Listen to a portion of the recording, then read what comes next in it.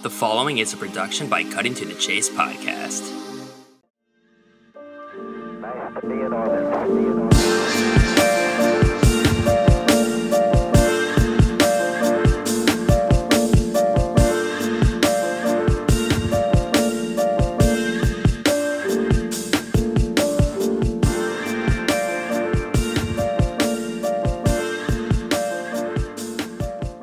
So, Nick Olczyk, really cool to talk with you, and I'm sure that for anyone listening, we're all very familiar with your father, Eddie Olczyk, but I'm really excited to talk with you and to just get your story. Hey, really appreciate you having me on. It's awesome to be able to tell my story and to be able to kind of take people through the reasons why I do what I do and the reasons why I want to do what I want to do. But no, first and foremost, appreciate you having me on. And it's a busy schedule this time of the year for me with working down at for the Indy Fuel as the lead color analyst there, working with Andrew Smith, the great play-by-play man, and also my job at NBC Sports Chicago, working in a behind-the-scenes type of role. So keeping busy, but always happy to make some time for you, and looking forward to getting into it. Yeah, definitely. So I'll kind of go back a little bit. So you actually played hockey in the USHL a little bit and a little bit in college. So I was curious if playing hockey professionally was kind of where you had your sights set, or did you know that broadcasting was in your future? That's a good question, Will. I think it's something that looking back in my life, I always kind of had a knack for wanting to announce and broadcast and be the play-by-play guy and be the color guy. I think it goes back to, growing up, I played a good amount of video games. I still do in some of the free time that I have. But especially when I was younger, I found myself announcing as I played. And it wasn't like, I'm going into the game and I know that I'm going to announce. It just kind of came naturally to me. And I think it was just, the way I describe it, it was just innate practice of announcing as I played. Now, I don't know if I enjoyed playing the games because I like playing video games or because I like to broadcast and do the commentary as I played. And I think it goes back to that. And you're right. I grew up playing hockey, started playing when I was about 4 or 5 years old, and was lucky enough to, at 16 years old, move out and go play at a high level in junior hockey, play 2 years in the USHL with the Waterloo Blackhawks and the Chicago Steel. My third year, I went and played out in a junior league, the United States Premier Hockey League out in the Boston area, and then finished up my last year of junior hockey in the Duluth, Minnesota area, playing for the Minnesota Wilderness. So I guess you could say I was a bit of a suitcase in terms of my junior career. Was able to become pretty geographically comfortable in terms of living in all those places and being able to play under a lot of different coaches and with different teammates. So I look back on it in a very positive light, and I'm absolutely at peace with my career. And obviously after my last year, my fourth year of junior hockey, I went and played and was lucky enough to earn a scholarship at Colorado College, which is where I played Division I hockey for 2 seasons. And it came to kind of a decision in my sophomore season where, playing time and things like that weren't, going exactly in the direction that I had hoped or that I, felt that I was working for. And it's just the nature of the business. And I made the decision to say, you know what, and actually at CC, when I was going to college there, they didn't even have a communications program. Like, they didn't have a broadcasting program. They didn't have anything like that. I mean, it's a 2,000 student liberal arts college. So, not a ton of, exactly what I wanted to do, or at least what was going to be able to help me. And I knew that going in. I made a calculated decision to commit there and to play hockey. And the reason why I was going there was to play hockey.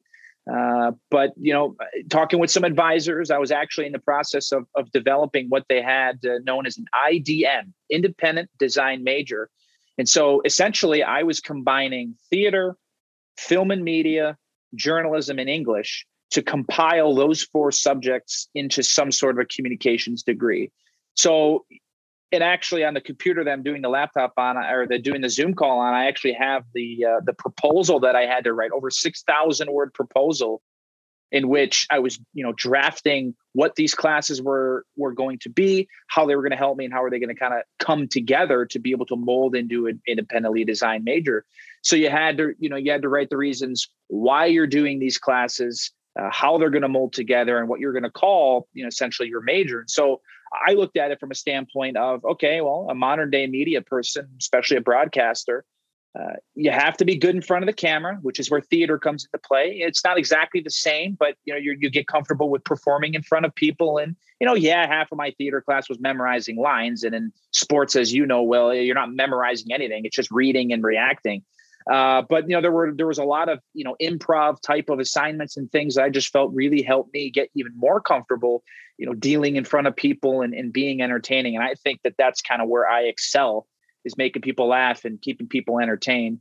And in terms of the film and media, that's another aspect of knowing how to use the media that you're on, whether it be social media, knowing how to use cameras. If you're a journalist or a reporter, you see a lot of reporters nowadays. It's a one man or one woman crew, like very, kind of gone are the days where you have the reporter and then a camera guy or camera gal. It's the reporter. They set up their tripod with the camera and then they go. And then the journalism and film or the journalism in English, that's developing your vocabulary, getting better with words. And then if you're a media person and you're asked to write an article, well, you have some experience in writing. So I just felt that was kind of the best way to go about it. And it was certainly a challenge. And I remember sitting down with my advisor at Colorado College at the time. And he said, Nick, this path is not for the faint of heart. Like you're going to have to draft a proposal. It's going to be lengthy. You're going to have to propose that to the board. And then they're going to either accept it or they're going to decline it. And then you got to do with what you can do after that. So safe to say it didn't eventually get to that point, because I would have made that proposal in the summer going into my junior year, made a decision to leave CC after my sophomore year. But I was fully prepared to go ahead and do that. But I guess long-winded I knew that I was going to school to play hockey, and I knew that they didn't have a program that was going to hopefully suit me eventually when I was done playing. But I tried to make the most of it. And does it pain me to see the 6,000 word proposal sitting on my desktop? Yeah, it does. And sometimes I'll go back and reminisce and look back at some of the things. But I think it just kind of reaffirms that this is what I wanted to do, because I was able to put in the work and put in the effort towards at least trying to get that done at the college level. And just another thing, along with, broadcasting video games as I would, I've always had a hard time watching hockey, especially as a fan.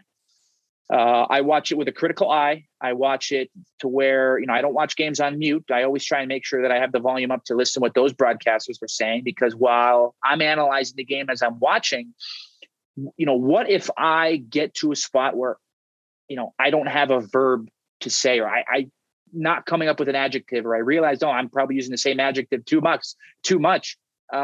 Maybe the broadcaster on TV says something. I say, that's great. I'm going to use that. Or that makes you think of something else. So I'm kind of against watching games on mute, just because you're able to pick up so many things from the people that are ultimately doing it at the very highest level in the professional ranks. So I think just it's always a constant broadcast or commentator type of thing. When I'm watching sports, it goes for hockey, goes for soccer, goes for baseball, all my favorite sports. And a lot of my teammates would tell you now, full disclosure, all you need to go is look at my hockey stats. I was never the star-studded player. I was never the highly touted prospect. I never put up a bunch of points. I do pride myself on having been a great teammate, having worked extremely hard and treated everybody with respect. And I'd like to think that my former teammates and current friends would be able to reciprocate that and tell you the same. And there were, especially in college, a lot of games where I was sitting up in the nest is what we called it, where the healthy scratches and the guys who weren't playing, that's where they would sit. And oftentimes you would find me, grab a little notebook here.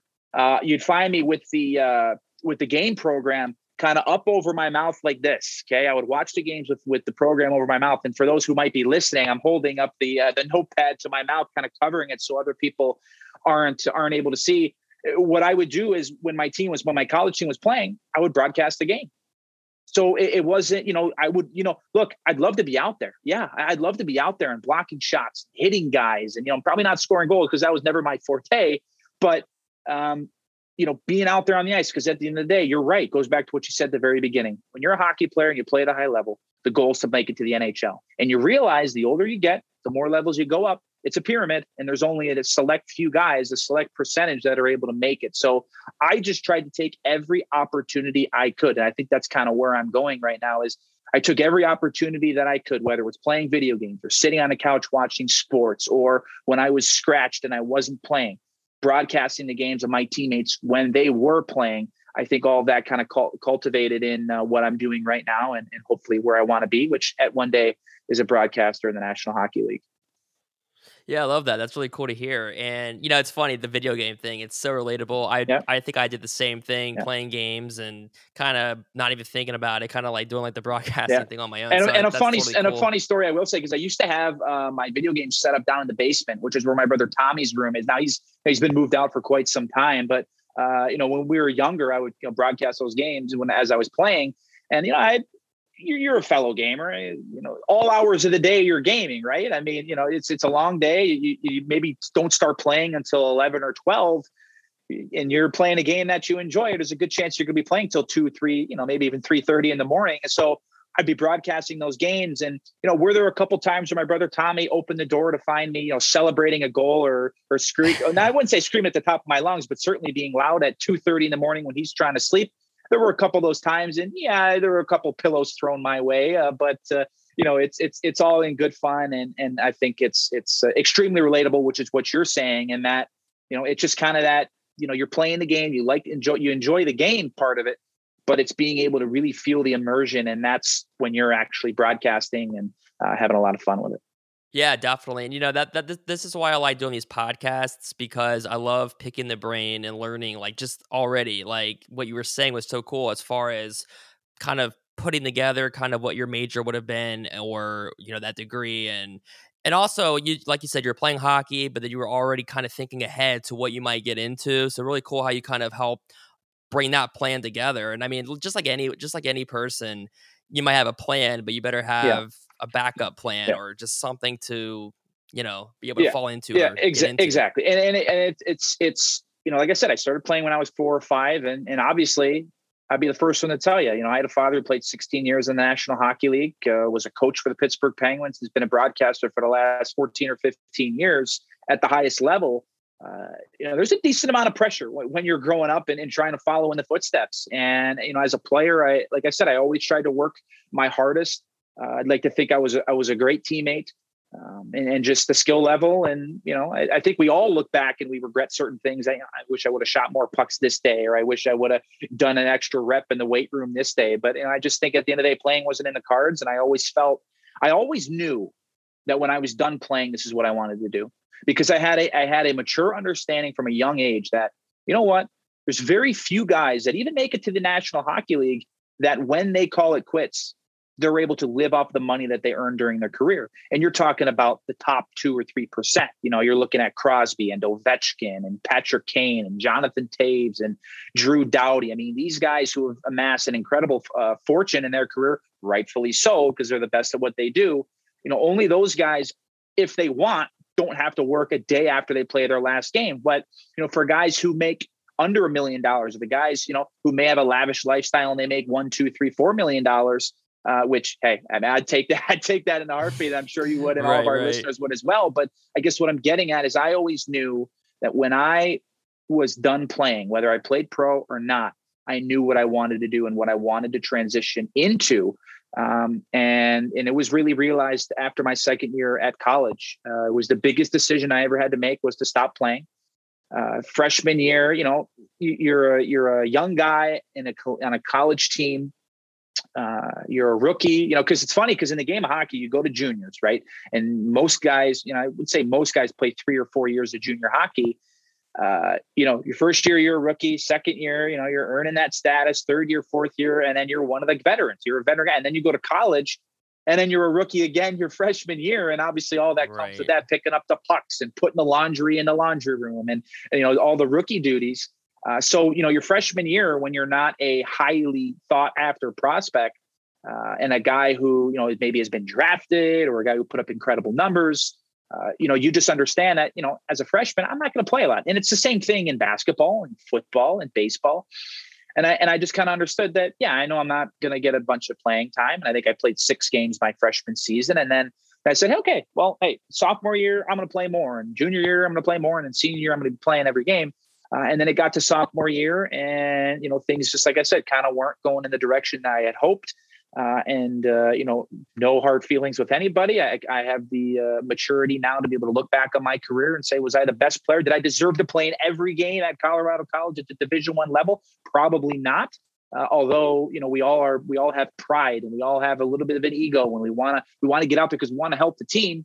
But, I came to grips with that and I understood. And like I said, the toughest decision I ever had to make in my life was at the end of my sophomore year at Colorado College, understanding that, well, if I'm here to play hockey and the hockey part of it is not coming to fruition like I hoped, I better be getting the education that is going to help me with what I want to do after hockey.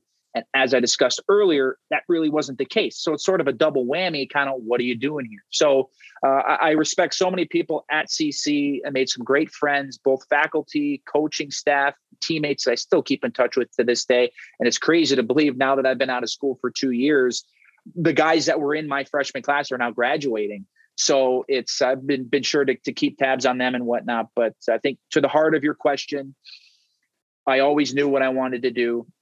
Though I was on a path and I loved playing, I knew that at one point the playing days were going to come to an end. And then at that point, what do you want to do when you're done?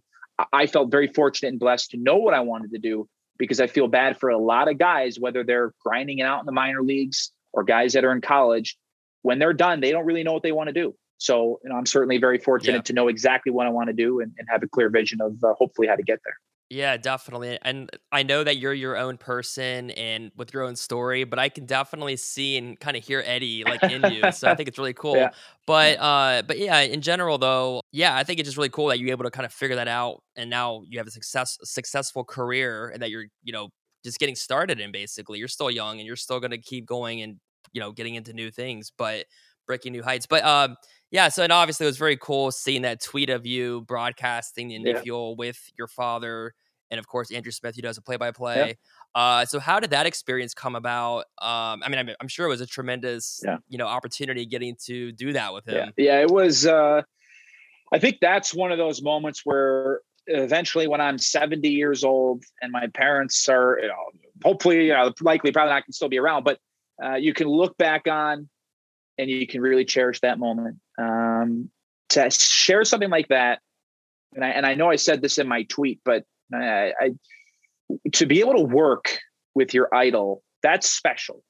Okay. To work with somebody who you have admired. It doesn't matter what profession it is, broadcasting, or you're growing up a professional athlete, you're a baseball player and you really, really look up to Anthony Rizzo. And then maybe you find yourself on a team with him, when he's towards the end of his career. It's no different than going into a job and you admire someone and then you're eventually able to work alongside them. That's special. But to be able to work with your father, to work with a parent, somebody who you look up to so much, was truly the highlight of my career so far. And with all that I hope to achieve, will certainly remain at the top for the foreseeable future. And so it was actually something that we discussed last year. We were sitting around the dinner table at home. It was my mom, my sister Alexandra, my dad, and I. And we just kind of started talking as we have a lot of conversations at the dinner table. And he said, it'd be kind of fun to do a broadcast with you and maybe show you up a little bit. And I said, I don't know about the latter, but the former, definitely. Yeah. I mean, that'd be kind of cool. And we kind of laughed it off at first. And then 15 or 20 minutes later, I'm like, that'd be pretty cool. Like, let's see what we can do. And so we reached out to the Indy Fuel organization, who have just been incredible in my career, giving me my start in broadcasting, and Jim Hallett, the incredible owner, and Larry McQuarrie, the two guys who are the brass of the Indy Fuel of the ECHL, have been just tremendous in my career and allowing me to do what I want to do. Alongside, as you had said earlier, Andrew Smith has been truly a professional, incredible first, real play-by-play partner for me. All of those people in the Fuel organization have been incredible. I'm so grateful for them. And so when we kind of had that idea, we brought it to Larry McQuarrie and Jim Hallett, and immediately they were on board. But we just couldn't make it work last season because then COVID came, and obviously the world we knew was long gone. So it was in the cards. We were kind of sitting on it and trying to find a day that would work. And April 9th was that day. And it was a pretty crazy busy week for both my dad and I. There was a Chicago Blackhawk game on Tuesday, a Blackhawk game on Thursday, and another Blackhawks game on Saturday. So my dad's schedule was busy. And for all the Blackhawk games, I work at NBC Sports Chicago as well as sort of a behind the scenes. I work with a software called Libero And what I do is it's a telestration tool. So basically I'm able to add arrows and graphics and tracking type of symbols and nameplates to help illustrate, what goes on in the game. And usually I'll break down a 30 or 40-second clip of a goal that a player scores. And my illustrations will take the viewer through visually what led up to the goal. What transpired in the defensive zone that allowed the team to get out of their zone and to score the goal, or, what does this player do on the forecheck that allows him to get possession, find his teammate, and then what does the teammate do to score? So it's an illustration type tool that I've been very fortunate to have worked with. This is my second year working at NBC Sports Chicago under John Shipman and Kevin Anderson and Kevin Cross. Everybody over at the NBC team I'm also very grateful for those guys as well. And so it was a busy week for both of us. And I actually had an Indy Fuel game on that Wednesday on the 7th. So for me, it was Hawks Tuesday, Indy Wednesday, Hawks Thursday, the broadcast with my dad Friday, and then back for Hawks on Saturday. So it was a busy week. And I'll tell you what, as you would know, Will, in the media world, especially the sports world, very, very limited time off. And so you're always on the go. And obviously driving 3.5 hours down to Indy, doing the game, and then coming back, like you're looking at 7.5 or possibly 8 hours of driving a day with a 3 or 4 hour broadcast mix in between. So the days get long, but it's what you love when it's worth it. And when you say, you know what, I get to go to work, or I get to drive 3 hours and do the game and then drive 3 hours back. I mean, does it get tough? Yeah. I'm not going to sit here and say I'm Superman and it's never, I'm never tired and I'm always this and that. No, it gets tiring, but what pushes you through is the fact that you love it. But you're right. That broadcast with being able to do it with my dad was extremely special. And so that Thursday, the day before the game, we both went down. We did our due diligence for NBC. He was on the call. I was behind the scenes. And then we both drove down halfway to Lafayette, Indiana, Thursday night after the Hawks game. We stayed together that night in the hotel. And then the next day we went for a nice breakfast at IHOP. Who doesn't like IHOP? A couple pancakes here and there.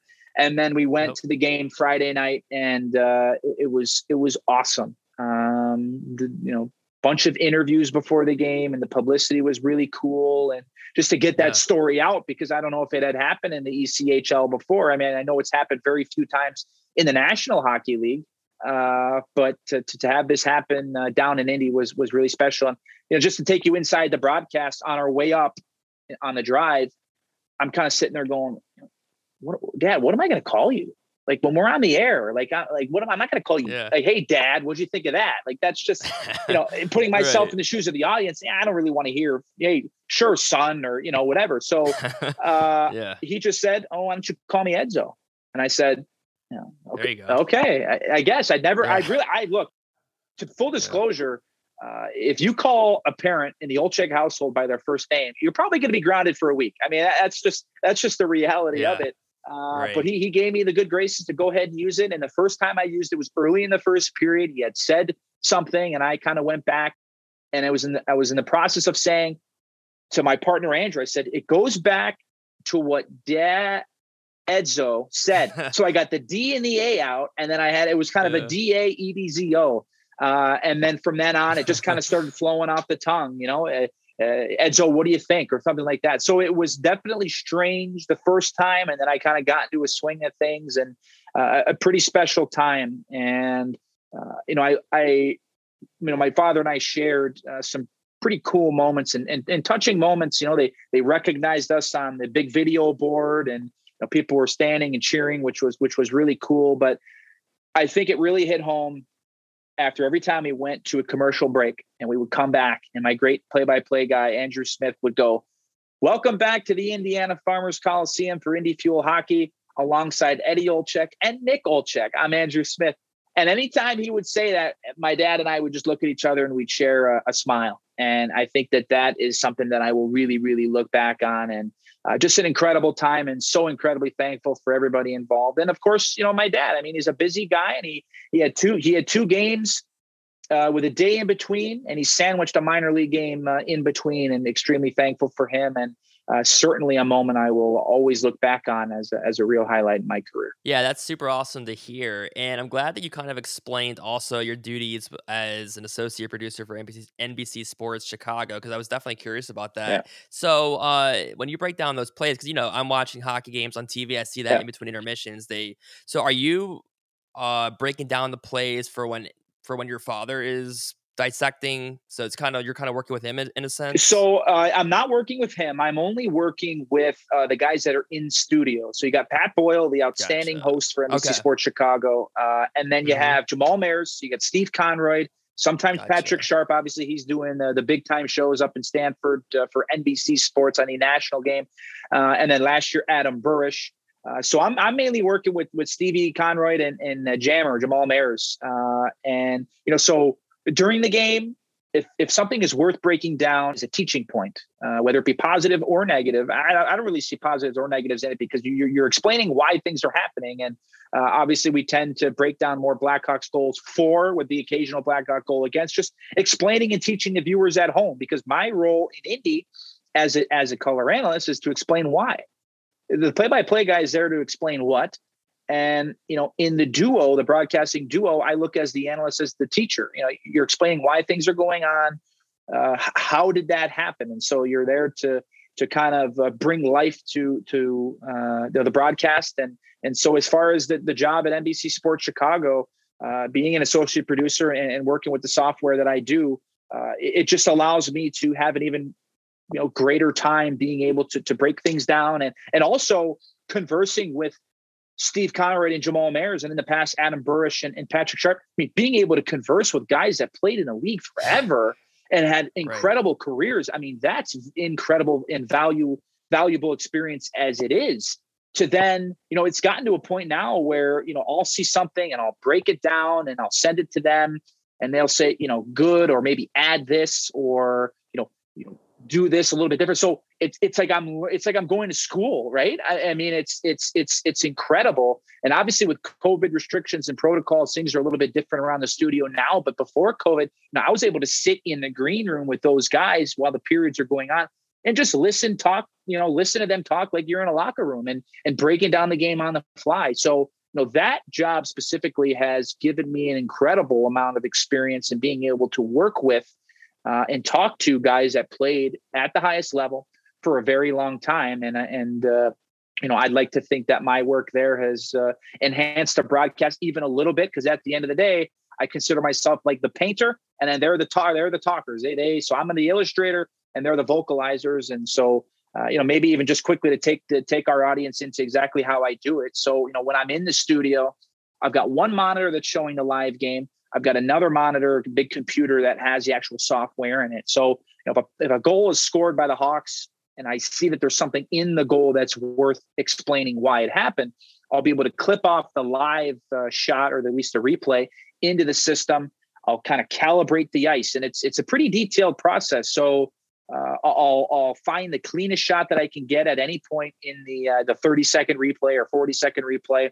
And basically what I'll do is it's kind of like a snap effect where the picture of a hockey rink will show up on the screen, and then you'll drag points. So the center ice faceoff circle, you'll drag that to the center ice faceoff circle, or the red line, you'll drag the red line to the red line. And if you drag enough points, eventually it'll snap into place. That's how you get everything calibrated. And then you're able to go in and add pauses and add, slow motion type of effects, or arrows and tracking type of symbols. And then when I'm done with that, I feed it out. I send a clip of it to the analysts, whether it's Steve or Jammer. And then those guys, they look at it beforehand. So that way, when they get it live, they've seen it before and they know what to expect, along with a little blurb of, just kind of showing and telling them, hey, this is what I saw. I know you're seeing it, but if you have any questions, here's a little blurb as to what I was seeing and trying to illustrate on that play, just so there's no confusion. So it's a process. We have it down to a science now. And like I said, unbelievably grateful for everybody there to have the opportunity to do so. And it's something that I'm pretty much doing what I do in Indy as far as being a broadcast analyst, but just doing it through a software and kind of illustrating what my eyes tell me. That's really cool because, I see that all the time, and I've always kind of wondered, how does this come together? And you just painted a cool picture, talking about exactly what you do and what probably most broadcasts are kind of like. I was also thinking whether it was before when you were talking about you're listening to games to hear the verbiage that might be used.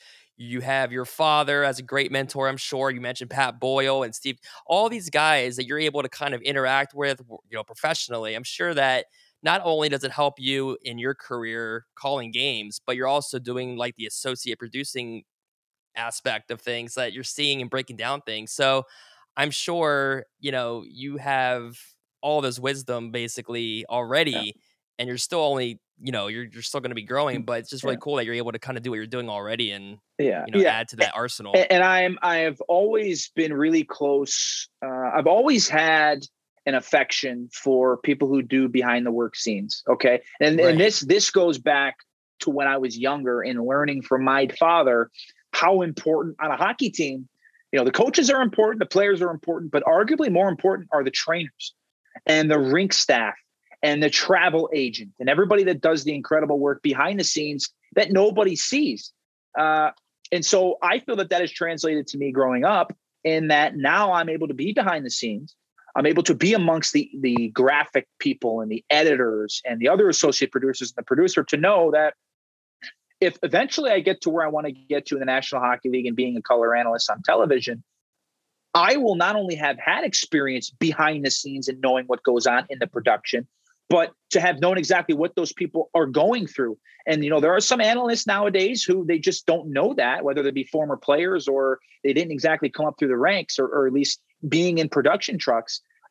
And they just want a replay like that, or they want a graphic like that. And it doesn't work that way. Sure, the really, really good editors are going to be able to get it for you in a minute or two, but it just can't be, at the snap of a finger. So I think that the experience behind the scenes in production trucks, in the studio, is only going to help me moving forward, because not only will I have a greater appreciation for those incredible people that do the hard work behind the scenes, as I would hope that they have an appreciation for me, knowing that I was in the trenches as well, but also kind of knowing the tools that are at my disposal. And I think having a greater understanding of how the production works is only going to help you moving forward. And so if there was advice of the thousands of points of advice that I could give young broadcasters or young media people or people who are trying to get into it, both men and women, is just, Right. Yeah. it helps just like anything to start at the bottom. Kind of, I mean, Yep. that's probably the best way to Yeah. put it. Yeah.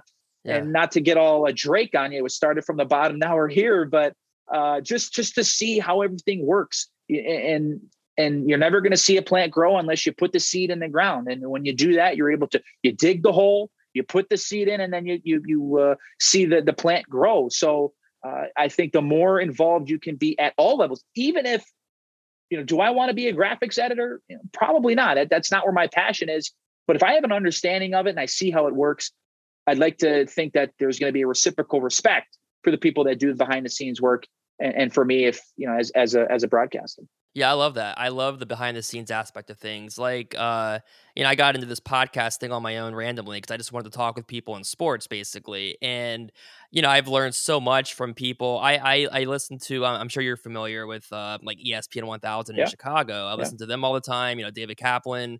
I know you probably know him with Oh NBC yeah. Sports Chicago as Great guy. well. Great But guy. right, Great guy. yeah. I've had them on a lot of the people from ESPN 1000, but not only talking sports, but asking them to give me like a behind the scenes kind of look into Yeah. things. I love learning that kind of thing, and I kind of applied things in my own way when I'm editing a podcast. Mm-hmm. I've learned certain things on my own, so I definitely have a great appreciation for the detail that you were mentioning and all the behind the scenes stuff, and really cool to hear about exactly what you're Yeah. doing. Pat Boyle, same thing. I watched him and listened to the hockey show on the Yeah. ESPN Yeah. 1000, so very familiar with all these names, Yeah. but really cool to hear that and to just kind of learn exactly what you were just saying. Because I've always wondered, like, I wonder who's doing these, how they do Yeah. this stuff. And like you said, they see it before they go on air live with Yeah. it, which makes perfect sense. Right. But And really cool to that's hear something that that people breakdown. might not know, right? Like it's Yeah, and right, and right. I think it's the same in sports in terms of like, and I'm sure you can attest to this too, Will, is that us as fans, the closer we can get to the players, the better, right? So I love the behind the scenes footage that teams do, or Yeah. that the build up to the Winter Classic like we've had in the past, and you get the behind the scenes looks at the players and their lives away from the rink, and being able to humanize them and say, you know what, yeah, they're just like you and I. I mean, yeah, they might have a couple more schmillion in the bank account, but they're just like you and I for the most part. So I think it's really important, and it's a big reason why I decided to. It was grateful enough for you to have me, and why I wanted to come on and share these important things behind the scenes, but also to know people, to show people that, hey, it's not easy. Being a modern day media person is really not easy, especially as a broadcaster, because, anything that leaves your mouth, it's going to the sky, and it's never coming back. So you gotta be careful. You gotta make sure that your words are heartfelt and they're what you mean, and in that, in terms of an on-air broadcast type of situation. But the behind the scenes stuff has always been really interesting, and something that I've always been really excited to learn. Though, do I want to work in a production truck?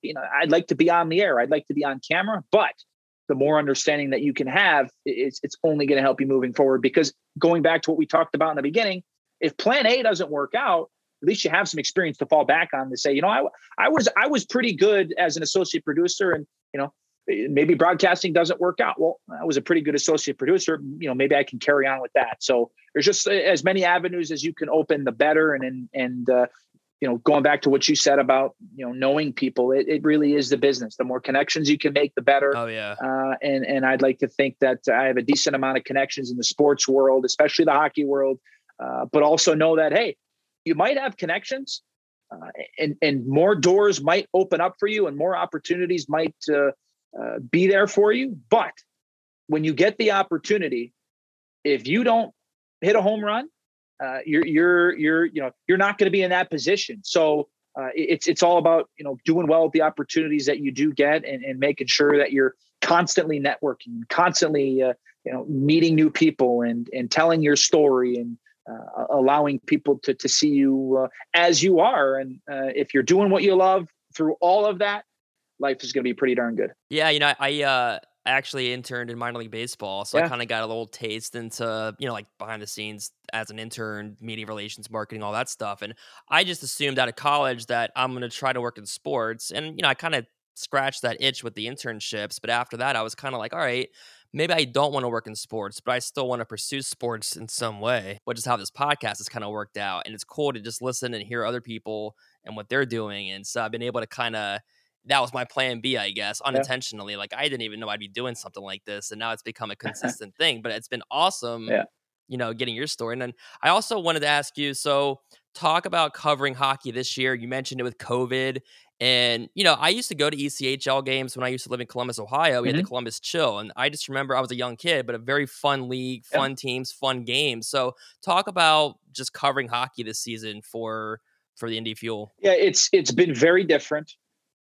I think above all else, of all the negatives, it's just awesome to have hockey back. Obviously, the Yeah. season and all the professional leagues just came to a halt last year.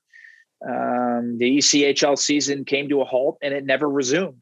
And that was tough, because last year's Indy Fuel team, I mean, they had a serious opportunity to run all the way to the Kelly Cup final. I mean, they were one heck of a team, and it was almost like every night Andrew and I would just look at each other after the broadcast and be like, this year might end with a ring. Like that's just, Yeah. and that's the feeling that we got. And that especially in the ECHL, more so than any other league, the amount of movement in that league in terms of trades, call-ups, injuries, because teams are playing 3 games in 3 days. They're playing 4 games in 5 days. Just the amount of hockey is so compact, it's going to lead to a lot more injuries. So just the constant in and out of players in that league, it's exciting because you're constantly being thrown new talent.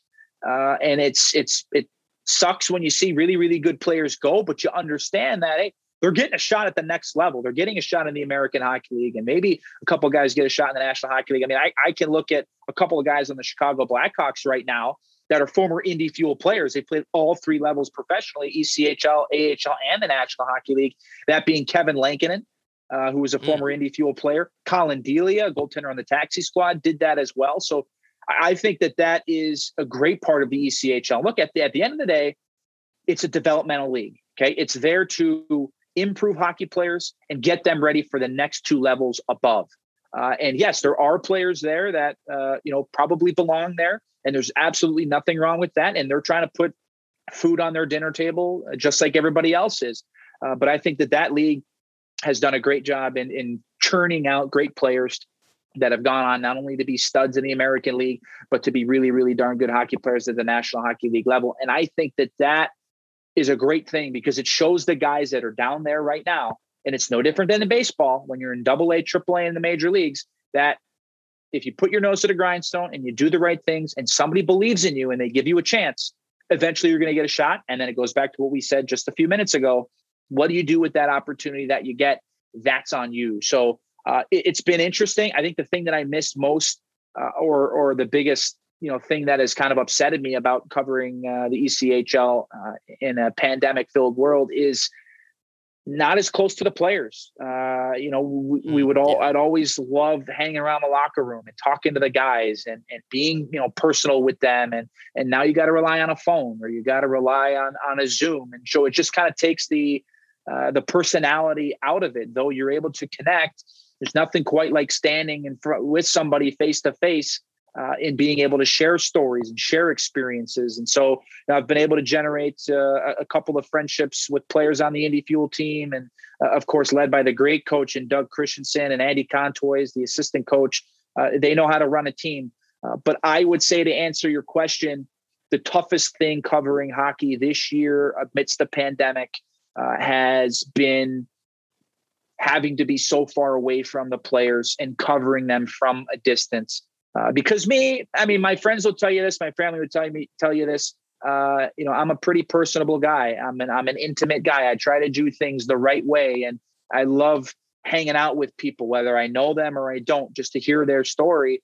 And I love, just going down, hanging around the locker room, whether before games, doing a pregame interview with a guy, or after a win, hanging around the locker room, catching some guys as they go out to the parking lot and just talking, shooting the breeze, and just talking.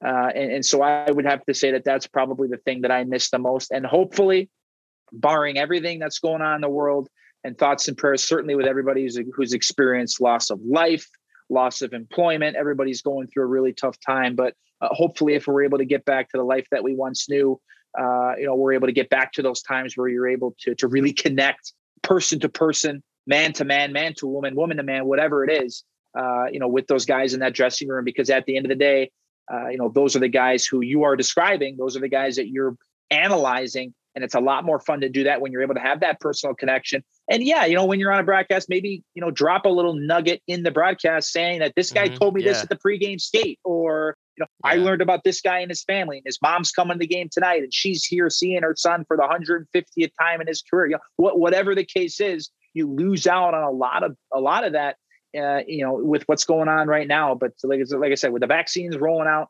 hopefully we can kind of get back to that at one point, because I'd say my favorite thing, aside from being able to broadcast the game, is hearing the stories of the players and being able to generate those friendships. Because look, I'm 24 years old. I'm at peace with my playing career, no question.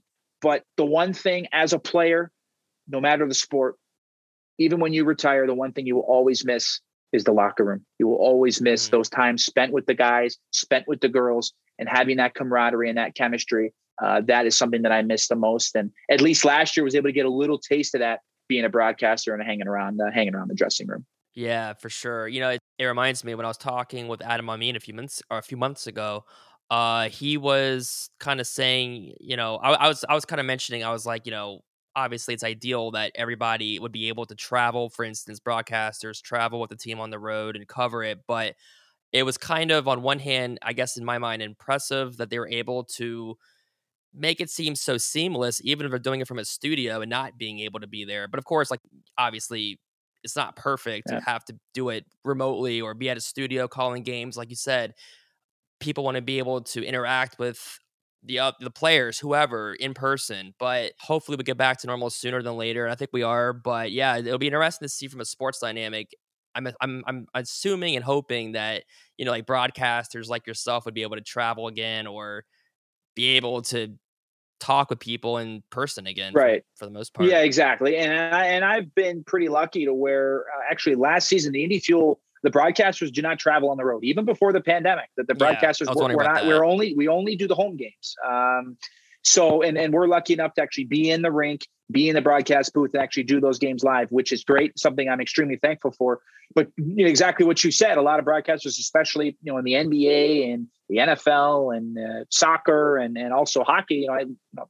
Talking with my dad, I mean, doing a game off a monitor is just it's awful. I mean, it is, because as especially as an analyst, you're not just watching where the camera guy's watching, like Yeah. you're looking what's going on behind the play. You're looking on the bench to see if the team is maybe down a player or a player makes a bad play and then goes back to the bench. And on TV, you might not be able to see, but if you're actually there, you might be able to see that the coach is having a word with the player. And then you can break that down and say, hey, that player, he made a turnover and he's on his way back to the bench and the coach is talking to him saying, hey, try this next time or do this, just to bring people inside the game even more.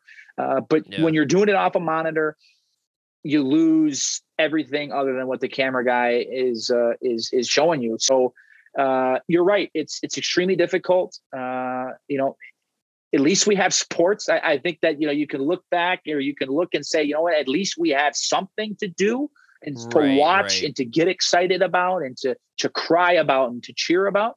But no question. I mean, it has been really, really tough for broadcasters, men and women, that have had to do sports off of a monitor, because you lose the atmosphere.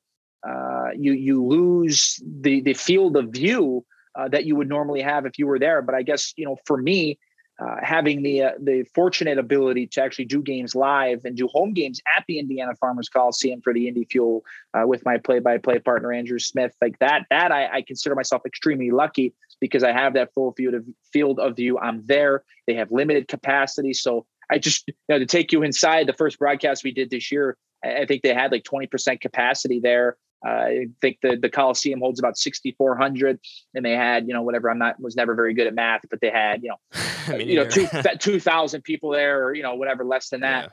Yeah. And, 1,600. And to hear people yell when a goal was scored and to hear the goal horn, like that was so foreign to me. I mean, it was so foreign, and it was extra energizing and exciting when it happened. And so kind of gotten a little bit more used to it now that buildings are starting to fill up in both the National Hockey League and the ECHL. The pandemic has brought about a lot of change. And it's going to be very, very interesting to see moving forward if television companies and television networks decide to keep this style of broadcasting to help save on cost. That's going to be something very, very interesting to keep in mind and to look at, because, hey, look, people might say that companies have a lot of money, but they're putting money into things. And if you were in that position, it's not all what it seems. So you can save a buck. That's great. Obviously, somebody who carries a card in the broadcasters union, we need to travel. We want to go, like, please, we want to travel so we can go eat at that nice steakhouse in New York or wherever the case is. Right. But we want to be at the event, to have the full field of view, to understand and to be able to say, I'm not just looking at a, 20-inch monitor. So it's going to be really, really interesting to see both how broadcasts go moving forward. But I think also in terms of the media having access to players, like these are the questions that, the teams can sit there and say, well, it worked during the pandemic, we're going to keep doing that. Are media members ever going to be able to go in the locker room and dressing room or the clubhouse again? I don't know. These are the questions that we're only going to find out with time. But it has certainly been an extremely interesting period of time. And to see the things that we've been able to make work, like Zoom. I mean, I'd love to be a shareholder in Zoom over this last year. I know, right? Yeah. I'm sure it's got to be gone up multi-thousands in terms of percent rise. But no doubt it's going to be very, very interesting to see how things progress or if things stay the same. But I'm right there with you, Will. I think the quicker we can get back to people in seats, live events, obviously with the vaccines and making sure everybody's staying safe with the protocols, that's certainly going to be a day that we all dream for and hope comes very soon. Yeah, I was wondering and thinking the same thing. I was like, well, we've seen it work now, like you said, the studios and all that stuff. And I'm wondering if they will say, hey, we're going to keep. Because I mean, on the one hand, I totally get it. Like you said, it stinks having to watch a game on a monitor. You want to be there. Yeah. Now, from my view, for what it's worth, from what I can see, it seems so seamless and it seems perfect. Like I wouldn't even know that. Oh yeah, they're not even at the game. Like it Yeah. sounds perfect. But I totally get the challenges that you're you know, broadcasters such as yourself, even though, like you said, you don't travel, Yeah. but I Yeah. can see how that would definitely be a challenge. And just real quick, I mean, especially for a play-by-play guy and an analyst, just taking in inside, Pat Foley, the incredible Hall of Famer for the Blackhawks, the play-by-play man, along with my dad, like they use a lot of hand signals. Okay. When Pat, now they've worked together long enough, I've worked long enough with Andrew to where I know when the play-by-play guy is going to stop talking, or I know when he's going to take a breath, just because you get comfortable with somebody and you know when they're going to stop talking. That way, if you have something to say, you know exactly when to jump in there. Now, there are times when you really want to get something out there and you motion to them, or for me, I just kind of take my left hand because Andrew's always to my left, and I just either pat him on the shoulder or I kind of wave my finger, in his field of view so he can see it. And then he'll know to get out so I can get in, say my piece, and then get out so he can resume. So in terms of doing things from a monitor, and you got to keep in mind that the play-by-play and the color analysts, they're not always in the same room. Like in some setups, they're in completely different rooms where they can't even see each other. And that's when you get broadcasters stepping on each other and maybe jumping in too quickly because they think that they're going to stop talking. So you're totally right. I hope at some point all of the doing games from a monitor is just gone because you lose out on so much. But certainly it's not exactly in our hands. So we're just going to have to see what the big wigs and the executives decide to do whenever the time comes. That's like another podcast I do with our other hockey website. And before we didn't always used to do Zoom or Skype. We would just record. And I can't imagine doing without video now because I'm like, all right, at least I can see the person talking before I talk. Yeah. I'm sure, because I know your father and Doc Emmerich are very close. Mm-hmm. Do you have any specific stories, maybe whether interacting with Doc or just curious? Yeah, he is. I think it's tough to put into words the kind of broadcaster that Doc is. Certainly, he is a type of broadcaster that young media people aspire to, but I don't know if they're ever going to be able to reach.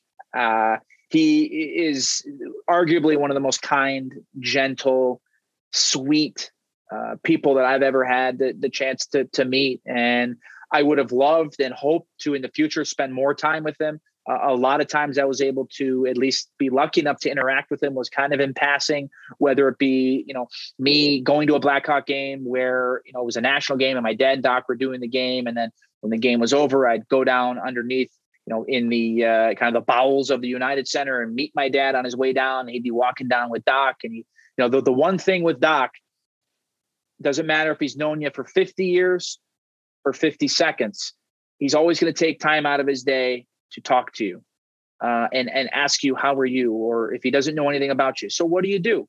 And I think that to me, Doc, the person, is even more special than Doc, the broadcaster. And that's saying a lot because this is a guy who is at the pinnacle in terms of play-by-play broadcasting for any sport at any time ever. So, the fond memories that I have, at least interacting with Doc, while I wish it was more, the few that I did have, just an incredible person. And like I said, an immaculate broadcaster, but the person that he is really speaks volumes to the way that he handles himself, whether he's known you forever or just met you. And obviously, if you watch the Doc Emmerich documentary on NBC, you're able to get a glimpse into the relationship that my father and him have, which is pretty special. And look, in sports, to work with another broadcaster that you're genuinely friends with is very special. Yeah. It's rare because while two broadcasters on TV or on the radio might have good chemistry, those could be guys that never have dinner together or girls. They never hang out together. They never call one another. The only time they talk to each other is when they get to the broadcast booth.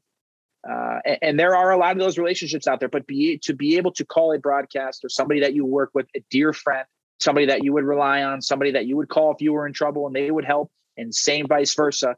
That's extremely, extremely rare, and something that certainly I think defines the relationship between my dad and Doc.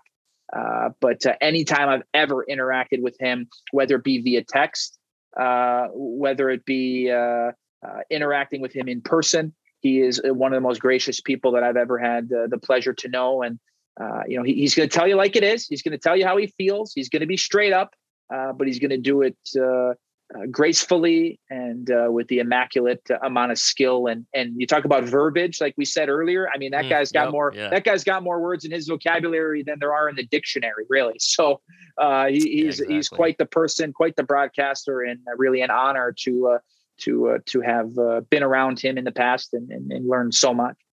Yeah, exactly. The documentary is what I was thinking of at the very beginning when you mentioned the verbiage, listening to games. Yeah. And I was just thinking about, there's like 30-second segment on there about all the different words that he could just come up with. And I've thought about that too. When I'm writing recaps, I do the Blue Jackets SB Nation page with our team over there, doing podcasts and things. And we've, I'm recapping games and I'm trying to mix up my words a little bit just to not do the same thing. Yeah. I've thought about that a little bit. And like you said before, just watching the games and hearing how, like on my end with the Blue Jackets, whether it's Jody Shelley or even when I'm watching a Blackhawks game and I hear whoever talking about something and I'm like, oh, I kind of want to see if I can maybe put this word in there next time or say this and explain a play. And I would also say that for people that are fans of multiple sports and you're a broadcaster on one sport like I am, like there's nothing wrong with taking lingo from other sports and inserting it into your sport.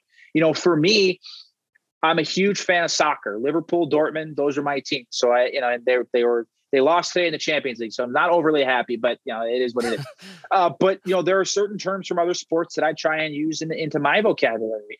Like a saying that's often used in soccer is stings the palms. And that's when, a player kicks the ball and the goaltender is able to make a save on a really hard shot and he's able to knock it down with his hands. And one time I heard a broadcaster say it stung him in the palms. I'm like, that would kind of work in hockey where a goaltender makes a great glove save on an incredibly fast slap shot from the point.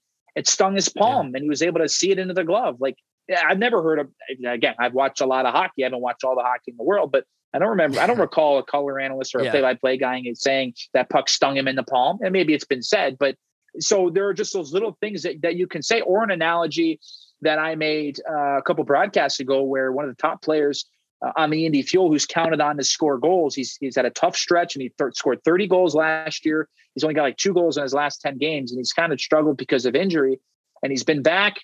He's been playing well, but the puck just hasn't been going in for him. He's got like 40 shots in his last 10 games, just 2 goals. Why? He's missed a lot of the shots wide. He's missed the net because he's trying to be too fine and pick the corners.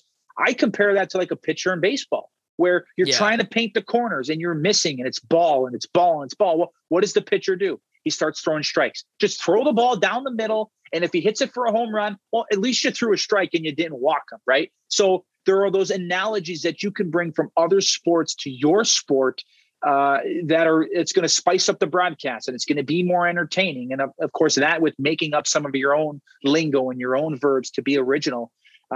So I try to watch as many sports as I can. And like I said, hockey, soccer, baseball, those are my 3 sports. And the more knowledge you'll have of all sports, I think it's only going to help you more, especially in terms of your vocabulary as a broadcaster. Yeah, that definitely makes sense. I know Doc, he thought he was going to do baseball. So there you go, right there. Yeah. Big Pirate fan. Big Pirate fan. Yeah.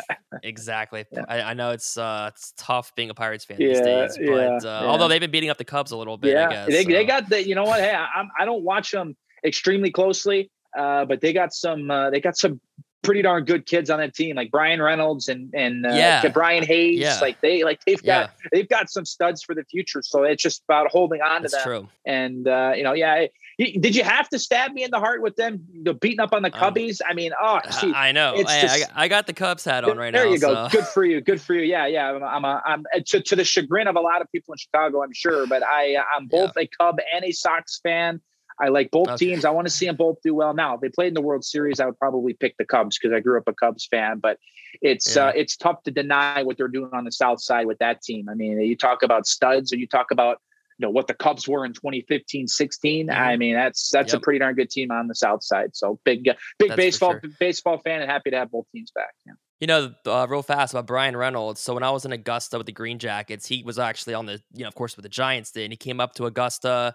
I had like a brief interaction with Oh him yeah, for like a really social media thing. awesome. And he was, with Vanderbilt. So I was, I'm here in Virginia. So I was like, yeah, Vanderbilt and UVA championships, the final the last couple of years. So we had like a brief exchange, but he was hitting in single A, went up to high A San Jose, and the dude has been hitting ever since. Yeah, So yeah, I always will remember like, oh, there's at least of the players that I saw back then for Augusta and the Rome yeah, Braves who are all up in like Atlanta right yeah, now. It's yeah. cool to see players that have, started low and are making it in the show. But Exactly. so one of the last things I wanted to ask you about. So I know that for your father, I know he's more than just all the accolades, but Mhm. whether it's Stanley Cup champ, U.S. Hockey Hall of Famer, being a lead broadcaster for NBC, I'm sure, obviously, you've had a lot of whether it's great stories, great highlights, but or advice, tips. I'm just Mhm. curious, I guess, of all that stuff that, and of course, he's your father, Yeah. so it goes beyond that. But um, and maybe you've touched on it already, but I'm curious, I guess, what is maybe one, whether it's a funny story or you already mentioned the highlight, of course, working with Yeah. him, but what kind of, I guess, when I say Edzo, like what kind of Yeah. comes to your mind? Uh, to be honest, Will, uh, and to be real, the thing that comes to mind is him beating cancer. I think you love your parents. You appreciate your parents. Do you always see eye to eye with your parents? No. And I think that that's healthy. But when he was diagnosed with stage 3 colon cancer, uh, it shakes you to your core. And just to kind of take you in, he was actually diagnosed with stage 3 colon cancer 2 weeks before I was supposed to leave for my freshman year of college. Hmm. And as somebody who's very close to their parents, and I am not afraid at all to admit that, I talk to my parents every day, whether I'm home, whether I'm not home, doesn't matter. That's just the way that I was raised and conditioned. And like I said, I don't think there's anything wrong with that. Right. No. When he was diagnosed and I was supposed to go to college, I'm sitting there going, I can't go. I got to be here. I know you have mom. I know, your parents are here. Grandma, grandpa are here. Aunts, uncles, they're here. I can't go. I can't leave my dad, when he's got to go through 6 months of chemotherapy.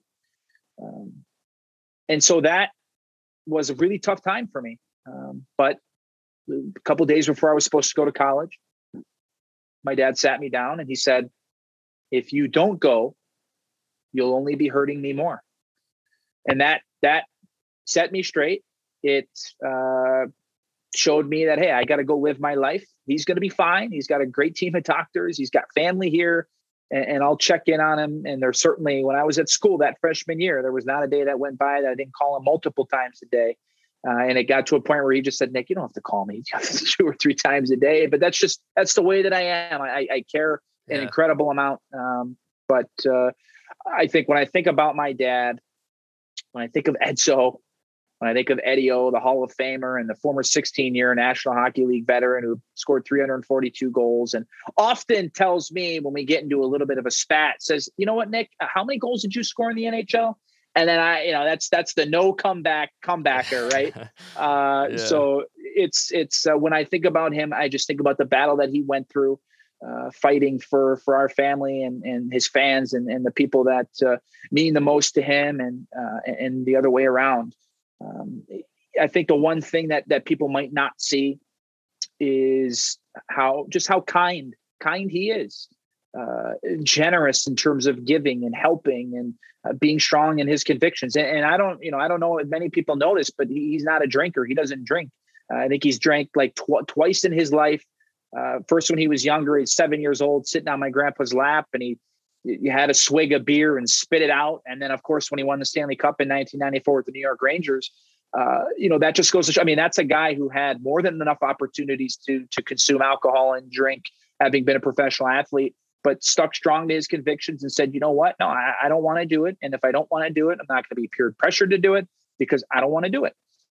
Yeah. And he hasn't. Now, the exception, he actually had a toast of champagne. He calls it champagne. Of course, has to throw a little spin on it at my brother's wedding, and that was actually the anniversary a year Yeah. after he had been diagnosed, and when my brother had gotten married to his wife Erica. So those are the things that I really, really look up to him for. And I'm not a drinker either. I don't drink. I had one drink at my brother's wedding as well when I gave my best man speech, and downed a little glass of Dom Perignon, so I could say the drink I've had was a glass of Dom. So that's fairly Yeah. impressive to some. But I think it's just being strong-willed, having those convictions in your life that what, if I don't want to do something, I'm not going to do it. No matter how much peer pressure there is. So I know there's a lot there, but I think it's just a culmination of knowing who you are, knowing where you were, where you are, where you're trying to go, and to be able to have that understanding, all of the life lessons that we could sit here and talk for hours about, all of that mixed in with the fact that he's a cancer survivor and has continued to raise research and to do events and to be public in his battle, with the hope of helping at least one person. If he can help one person, it'll all be worth it.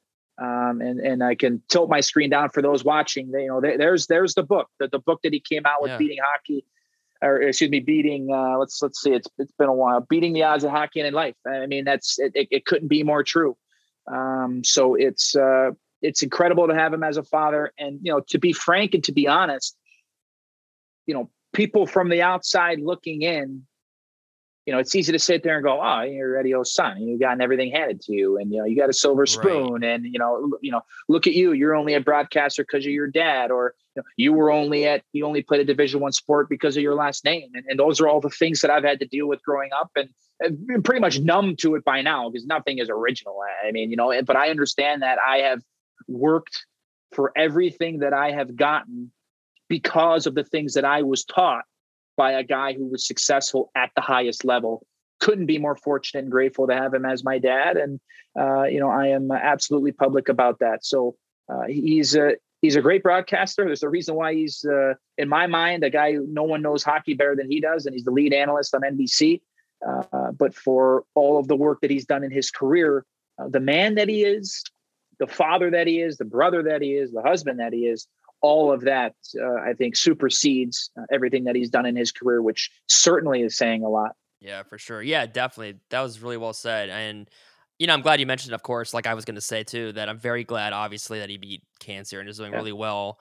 And I just remember a couple years ago when that, came out, Mhm. and, my appreciation for him, I think, only grew, knowing like, man, it's awful, but like I become such a huge fan of his, the way he, was battling with that, dealing with that. And I really saw the tremendous amount of respect that his colleagues and everybody, all the fans have. So really awesome to see him doing so well now.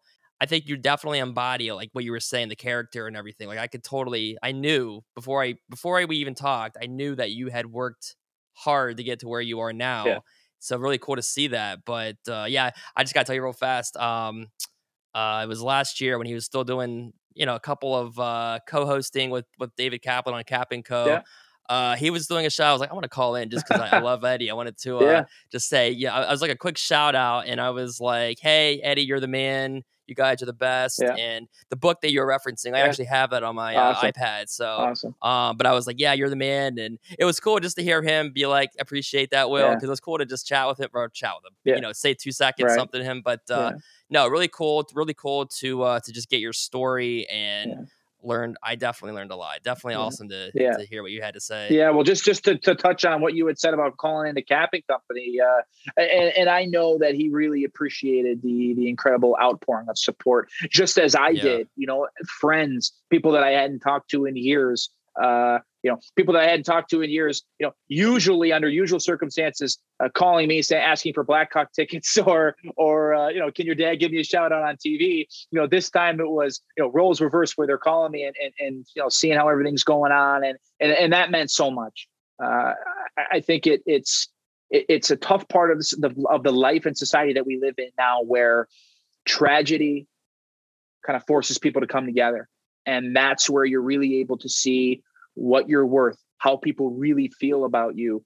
And it was a trying time. It really challenges your belief and your faith and, the power of positivity as well.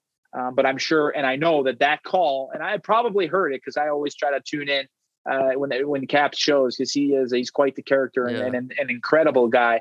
But I know, at least just speaking for him, that meant a lot. And it was the support of people like you and his friends and family that allowed him to get through it. And trying times, but hey, he's on the other side of it. And now it's all about trying to generate as much research as possible and try and turn the eye on cancer, something that just ravages people, no matter their age or gender or ethnicity or race.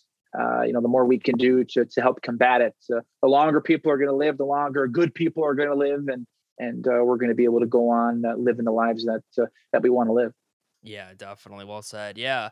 That's pretty much all I had for you. Really awesome. I mean, I didn't plan to take up an hour, but it was really Yeah. cool to hear everything Yeah. that you had to say. Really awesome to get everything. Yeah, no, hey, I really, really appreciate you having me. It's always fun to go and share my story. And now that I'm a little bit more in the public eye, and it's a lot of fun. And I appreciate you having me and taking some time out of your day. And I've been able to, leading up to this, listen to a couple of your podcasts and interviews that you had done. You're doing a great job, and just keep doing what you do, man. I mean, look, at the end of the day, it's just like what we talked about. It's, if you're passionate about it, you're going to find a way to be successful at it. And, plan A might not work out. That's why you have B and C and D.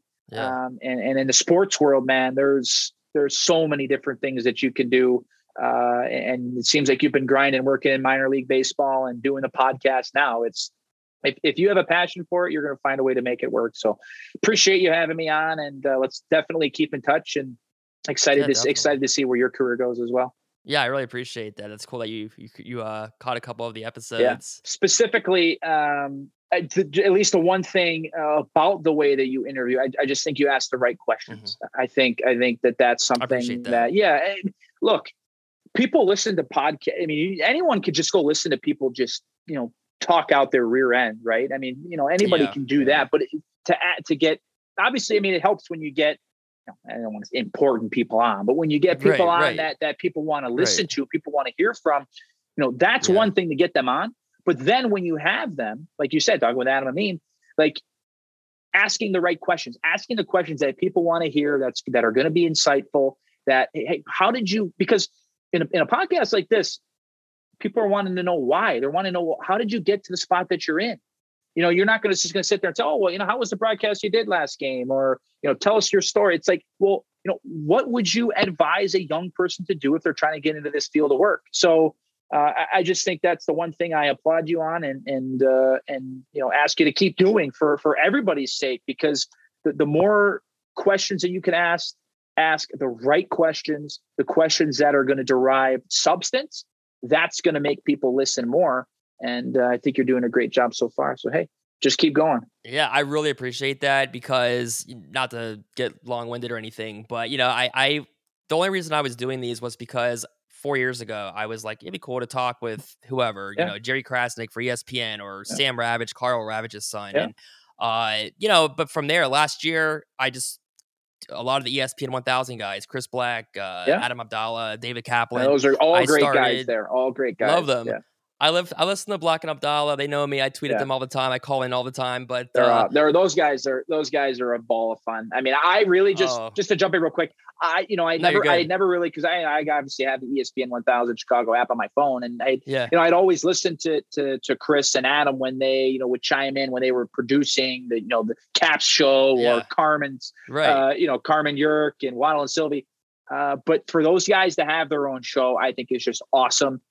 They appeal to my generation. They appeal to the younger people. And I mean, it's a sports station, but when you got Adam talking about robots and Chris talking about God, I mean, it's some of the most entertaining radio. And you could just be sitting there saying, I could go watch a game. I could go play some video games, or I could listen to Black and Abdallah. I think I'm going to listen to Black and Abdallah, just to be entertained. So, those guys are doing an incredible job. And it's just awesome to see them working their way up the ladder, right? Because, at one point, those guys, might have not have had, the biggest voices in the room, but they proved their worth. They've done their job behind the scenes, working as a producer on the show and doing all the behind the scenes work. And now they've got their own show. That's awesome to see. Yeah, I'm glad I mentioned them because, like I said, I listen to them all the time. I tweeted them. I called in last night. I tweeted them too much, but it's fun. They have fun with it too. But and they interact too. Like that's the thing. Exactly. You get the media. Yeah. You get the media people. Some nowadays that just they don't interact with the fans, and Exactly. like that's where you interact with somebody once, you might have a fan for life. Or a lifer in terms of a listener. You hear the guys on the radio, ESPN 1000 say a P1. Yeah, you're going to have a lot of those if you can interact and you can humanize yourself, because the listeners matter as well. The radio personalities, they matter, right? Because they're on the airwaves, they're getting paid to produce it. But when you interact with fans and you show them that you care, that truly means the world. And I think that those guys, they're doing it right and they're killing it for a reason, because they're entertaining. Yeah. They're funny. They know their stuff, and they have a lot of fun. And I just love the blend of sports and pop culture and Exactly. and robots as well, right? So that's what it was. It was just the interaction, because I didn't expect that. I tweeted at Chris once, did not expect him to respond, and I tweeted them too much, but they always give it back. It's always fun. Yeah. But yeah, it was really cool to have you on, and I hope you have a good. I don't want to take up too much of your time. No, hope you have a good rest of the night and a good rest of the hockey season. Yeah, appreciate it. Well, thanks a lot, man. Like I said, it's a lot of fun. Anytime you ever need anything, let me know, and I'll see what I can do. And anytime you want me on again, I'd be more than happy. And just appreciate the time, allowing me to tell my story. And best of luck, and we'll definitely keep in touch. Yeah, definitely. Hope you have a good rest of the night. Okay, you too, Val. Take care.